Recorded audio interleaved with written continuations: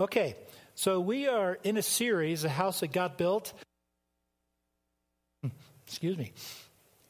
And when you think of God, do you think of him as this kind of God? Just waiting? Or do you think of him as a kind God? How do you think of him? You know, I've passed 5,000 coffees and beers with people now in my almost 9 years. And I've had lots and lots and lots and lots of conversations with people. You know what's intriguing to me? I know some of you have heard this. Out of all of those people, only one was not raised in a Christian home. Only one. The rest walked away. Just like I did. They walked away from the faith, wanted nothing to do with it. You know why? You know what the overwhelming, most common reason is? Is because they have a portrayal of God like this. Just waiting for you to mess up. I have yet to find a person that walked away that thought of God as kind, loving, gracious. It's 5,000 people. And I have a track record before I came to this church doing the same. What happened? That's the way I was raised. What happened? What did the church do to communicate God this way? I wonder how he feels about this. Let me think about you. If your reputation and we mention your name and everybody at church says, oh yeah, that's a person we don't like. How would you feel? And yet that's what we've managed to do, is to communicate to the world in our country that that's who God is. Nothing could be further from the truth.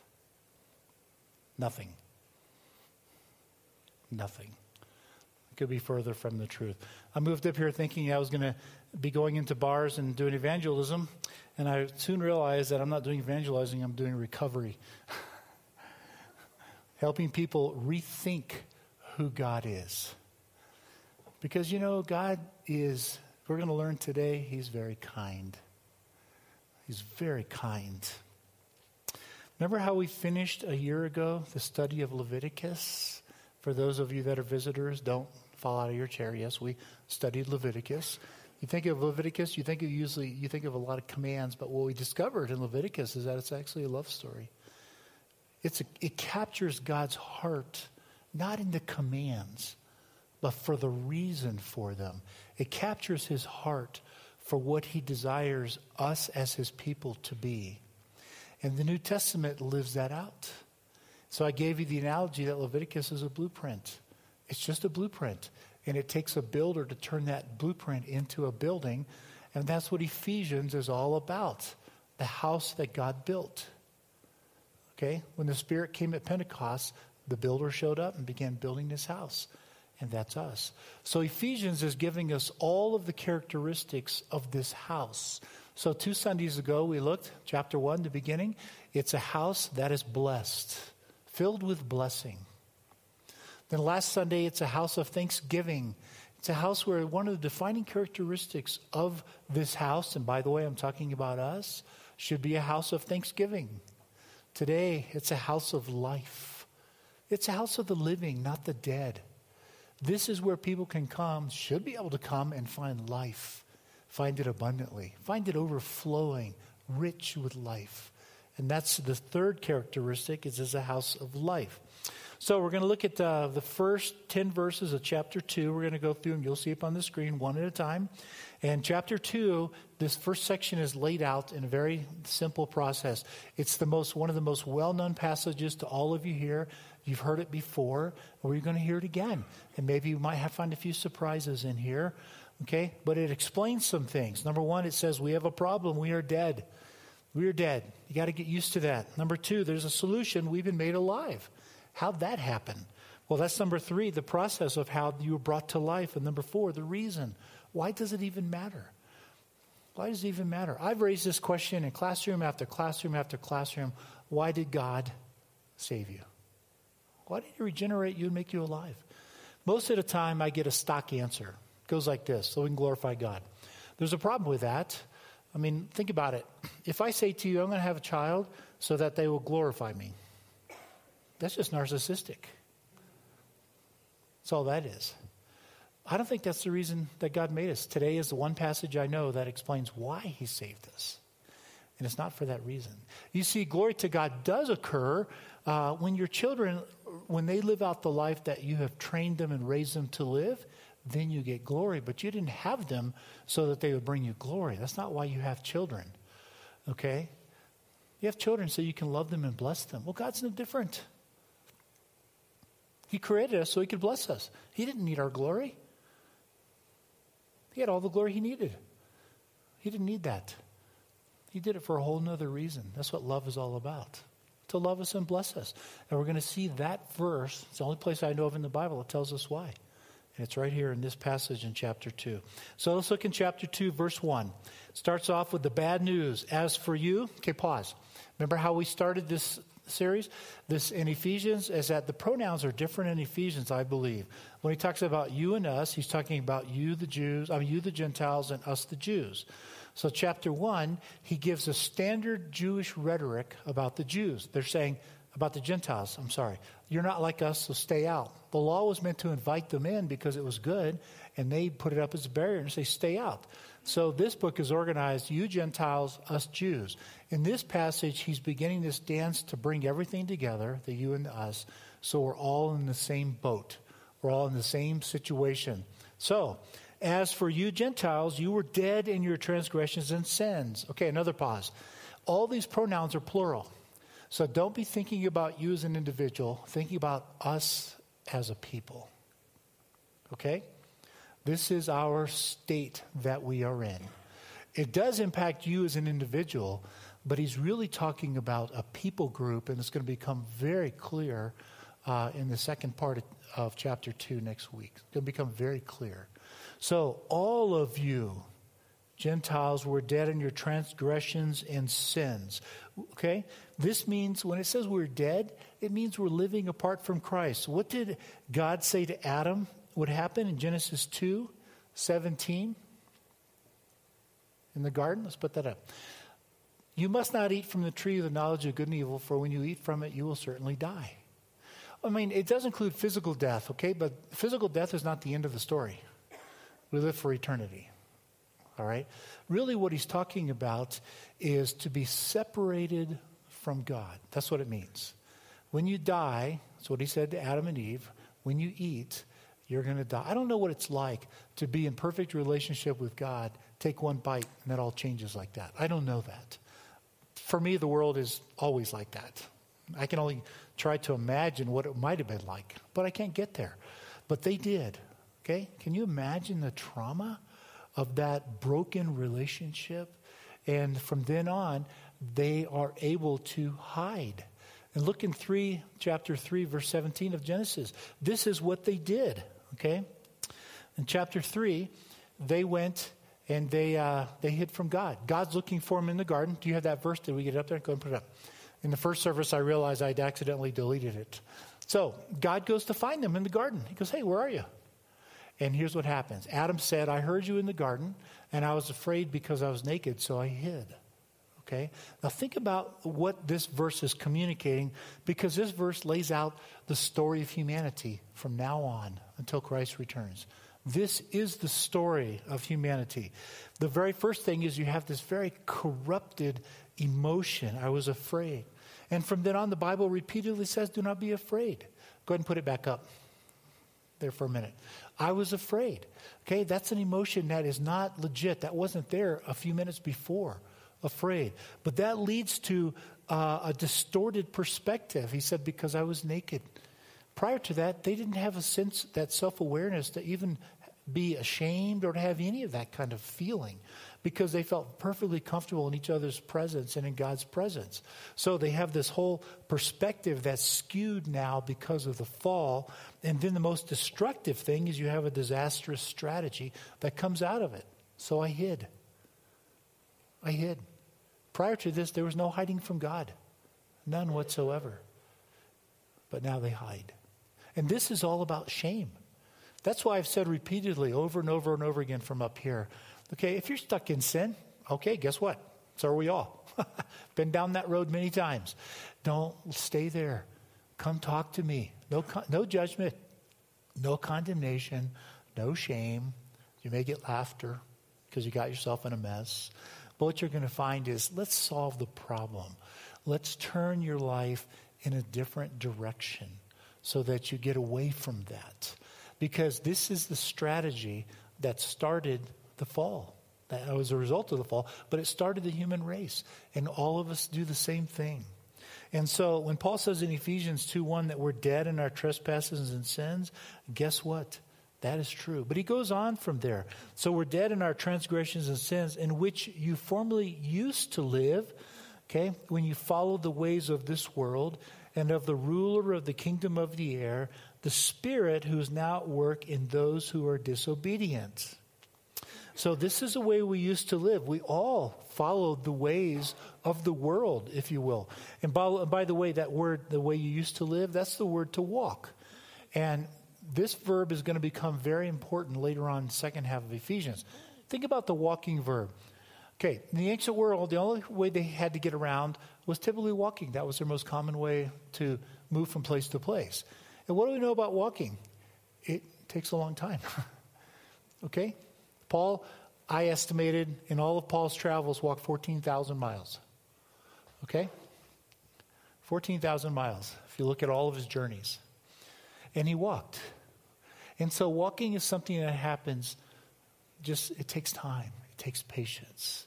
So Paul's going to use this verb all the way through the second half of Ephesians to describe the life in Christ. We can't be in a hurry. Okay, but guess what? It's also a great verb, a great metaphor to understand life in the world. You can't move any place fast and you're stuck in sin. You're stuck in the challenges of life, the brokenness, the loneliness, the emptiness, and everything you try doesn't work. It doesn't really get you where your created heart wants to go. And so it's this great verb.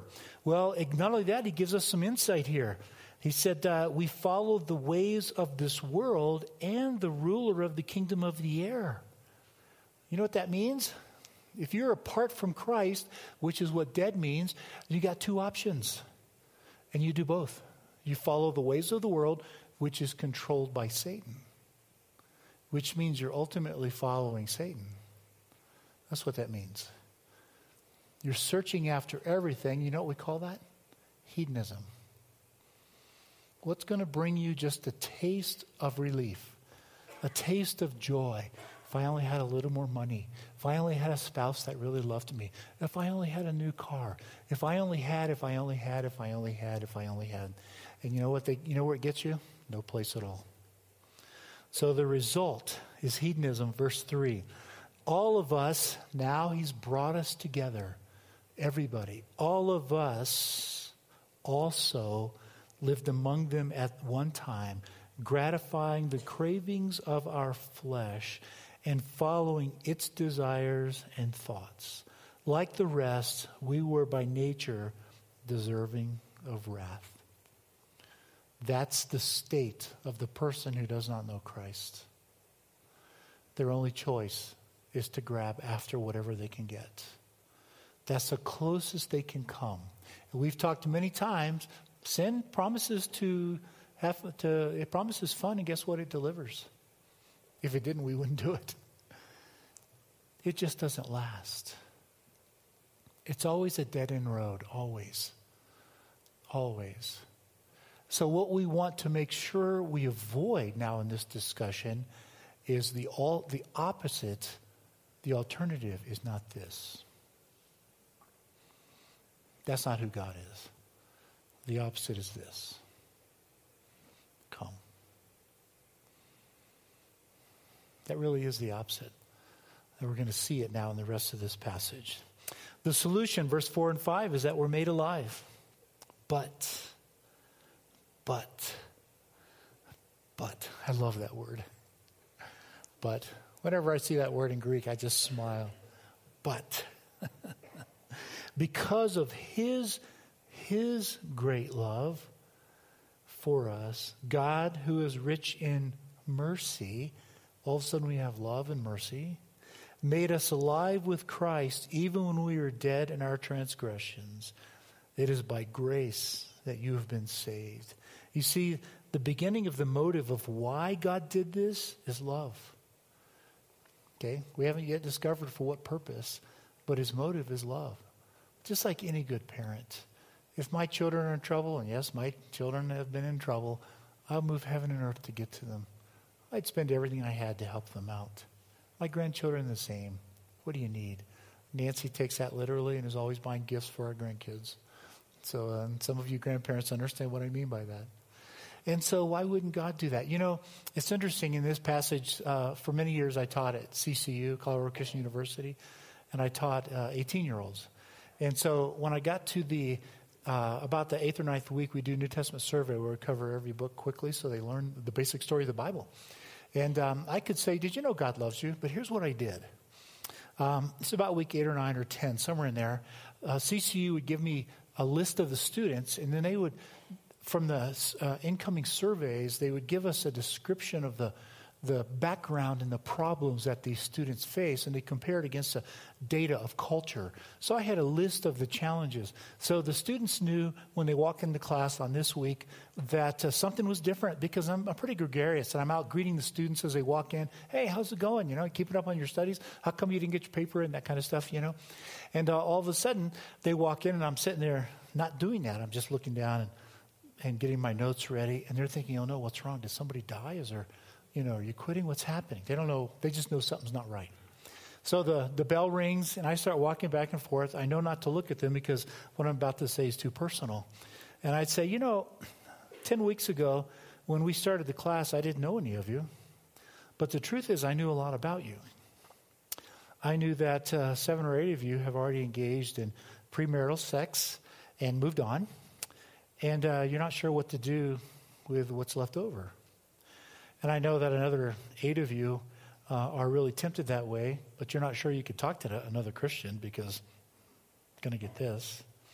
I know that a couple of you have already engaged in same-sex relationships, and you're struggling because you're in an environment. Remember, these are all silver spoon kids that are Christian families, okay? And you're in an environment where you're probably going to feel shame if you mention it to anybody. Another 4 or 5 of you are tempted that way. You don't know what to do with it.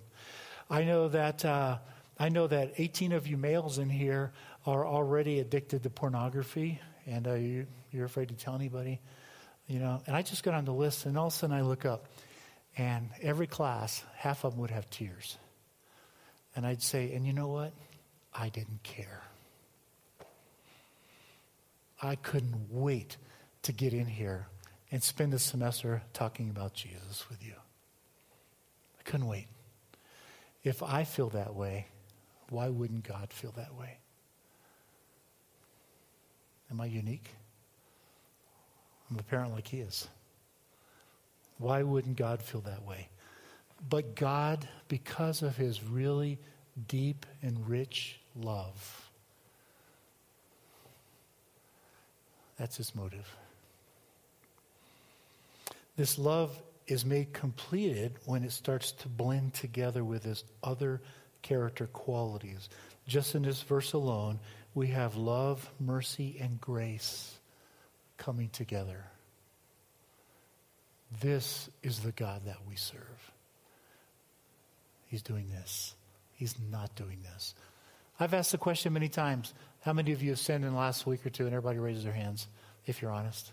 And yet, when's the last time you remember being punished? It's not the way God works. God uses your sin to shape you and use you, not to punish you. We serve a God who is rich in mercy, who has deep love. He made us. He created us. That's the story of the gospel. He loves this entire creation so much that he'll do whatever it takes to every human, short of violating your free will, to get you to turn to him, where you will find, as Hebrews says, not punishment, but love, mercy, kindness, help in your time of need. It is his love that explains why he saved us. How did he do it? Verse 6. And God raised us up with Christ and seated us with him in the heavenly realms in Christ Jesus. Okay. Elsewhere in the Bible, Paul says that Christ is the first fruits of the resurrection. Okay? He came first, and we come next. But all of a sudden here, he's giving us a whole nother brand new idea that we've never seen in history. We participate in this resurrection somehow. I don't quite get it. It's the mystery we're going to hear about in Ephesians 3. All I know is we participate, and right now we are seated at the right hand of God, in the right hand of Christ, in the heavenlies. If I could take these lenses off and put on spiritual lenses, Jesus would be sitting right here, and I'd say, here, come on, you take over. I'm going to have a seat. Because what do we learn from the 7 letters to the 7 churches in Revelation? Jesus said, I'm standing in your midst. Right now. We live in 2 realms. If anyone is in Christ, thanks for reading that, Rob. They're part of the new creation. The old is gone, the new has come. That's our world. We have, as Rob has said many times, we have hands in 2 worlds at the same time. And if we do it appropriately, it's like a filament. We come to life. Thank you for that metaphor. I got one hand in the world. I do that in bars. He does it in bars, singing. Sometimes we're in the same bar, and other hands in the church, loving the Lord. And then we light up. And that's when the glory of the Lord shines.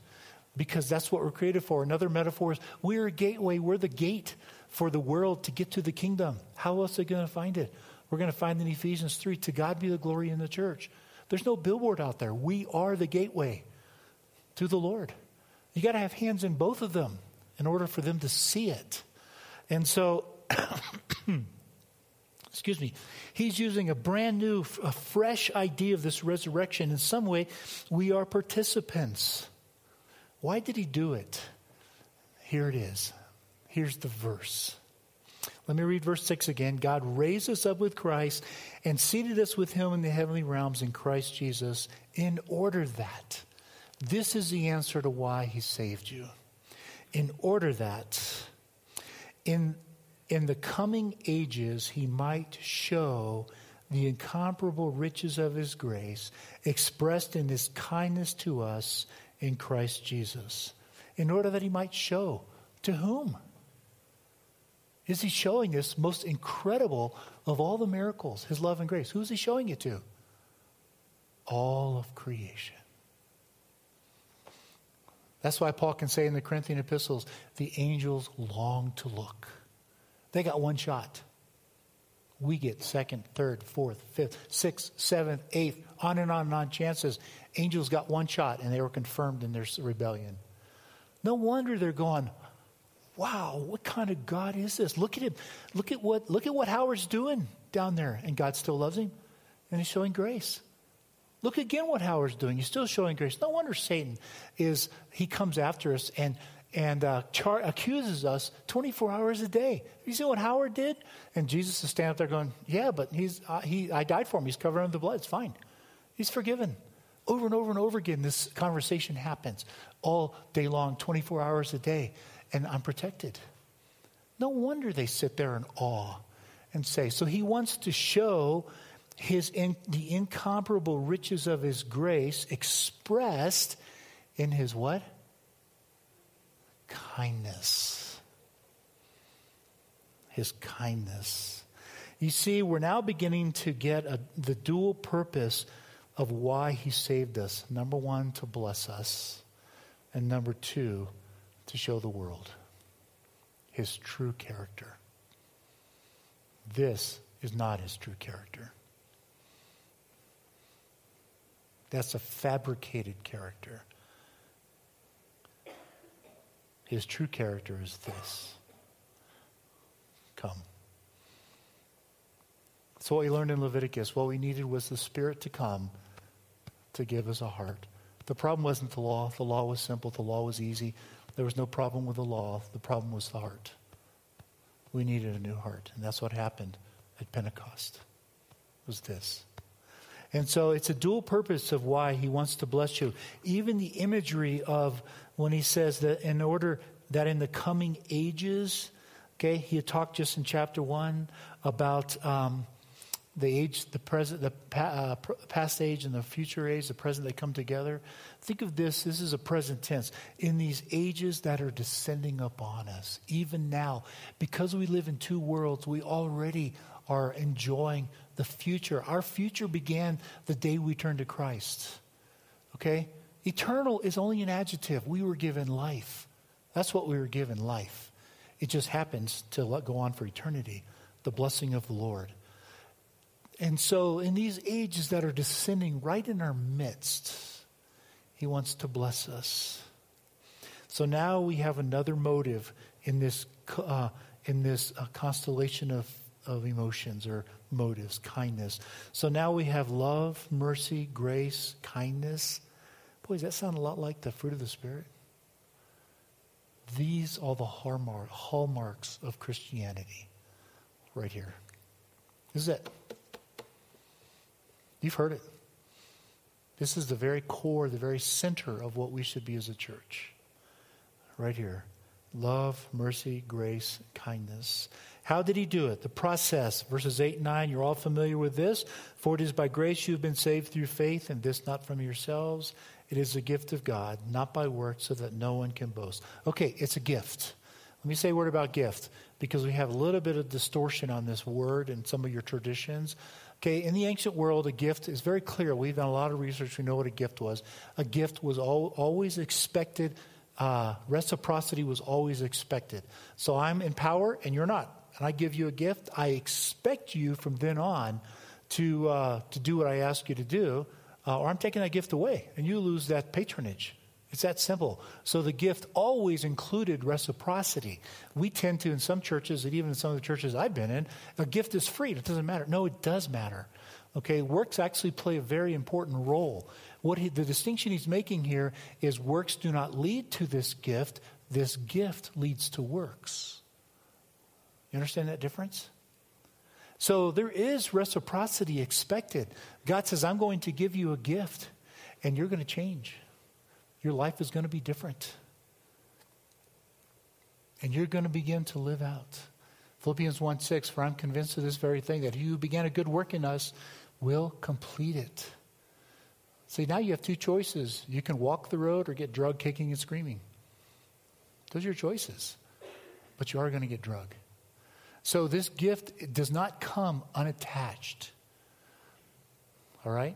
So the gift, the works do not lead to the gift leads to the works. And this was the challenge that James is trying to get across in James chapter 2. They're both part of who we are. James chapter 2, verse 17.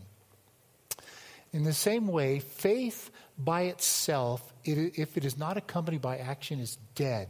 And then in verse 24, he says in Greek, grammatically, the exact opposite of Paul. So you see, a person is considered righteous by what they do and not by faith alone. This is one of those conundrums we give to our New Testament majors because we love to watch them wrestle with it. You see, think of this act of salvation as a two-sided coin or a marker in time. So faith, Paul argues that faith alone is what generates the gift of salvation. And James says, and that gift of salvation is what generates faith and works. They're very clear. They're talking about two sides of the same event in history. Your faith demonstrate your salvation. I'm a skeptic. For years and years and years, decades, I've led people to Christ. You know what my first thought is when they turn to Christ? We'll see. Because if it's real, you're going to be different. A year from today, I will know. Not that I'm your judge, but your life is going to be different. That's what happens when you turn to Christ. Both are intertwined in our response to God, and that's all God asks. And what is it that he asks of us? What is that work? Look at verse 10. Everybody knows 8 and 9. Very few people know verse 10, but this is actually my favorite verse. For we are now God's handiwork, created in Christ Jesus to do good works, which God prepared in advance for us to do.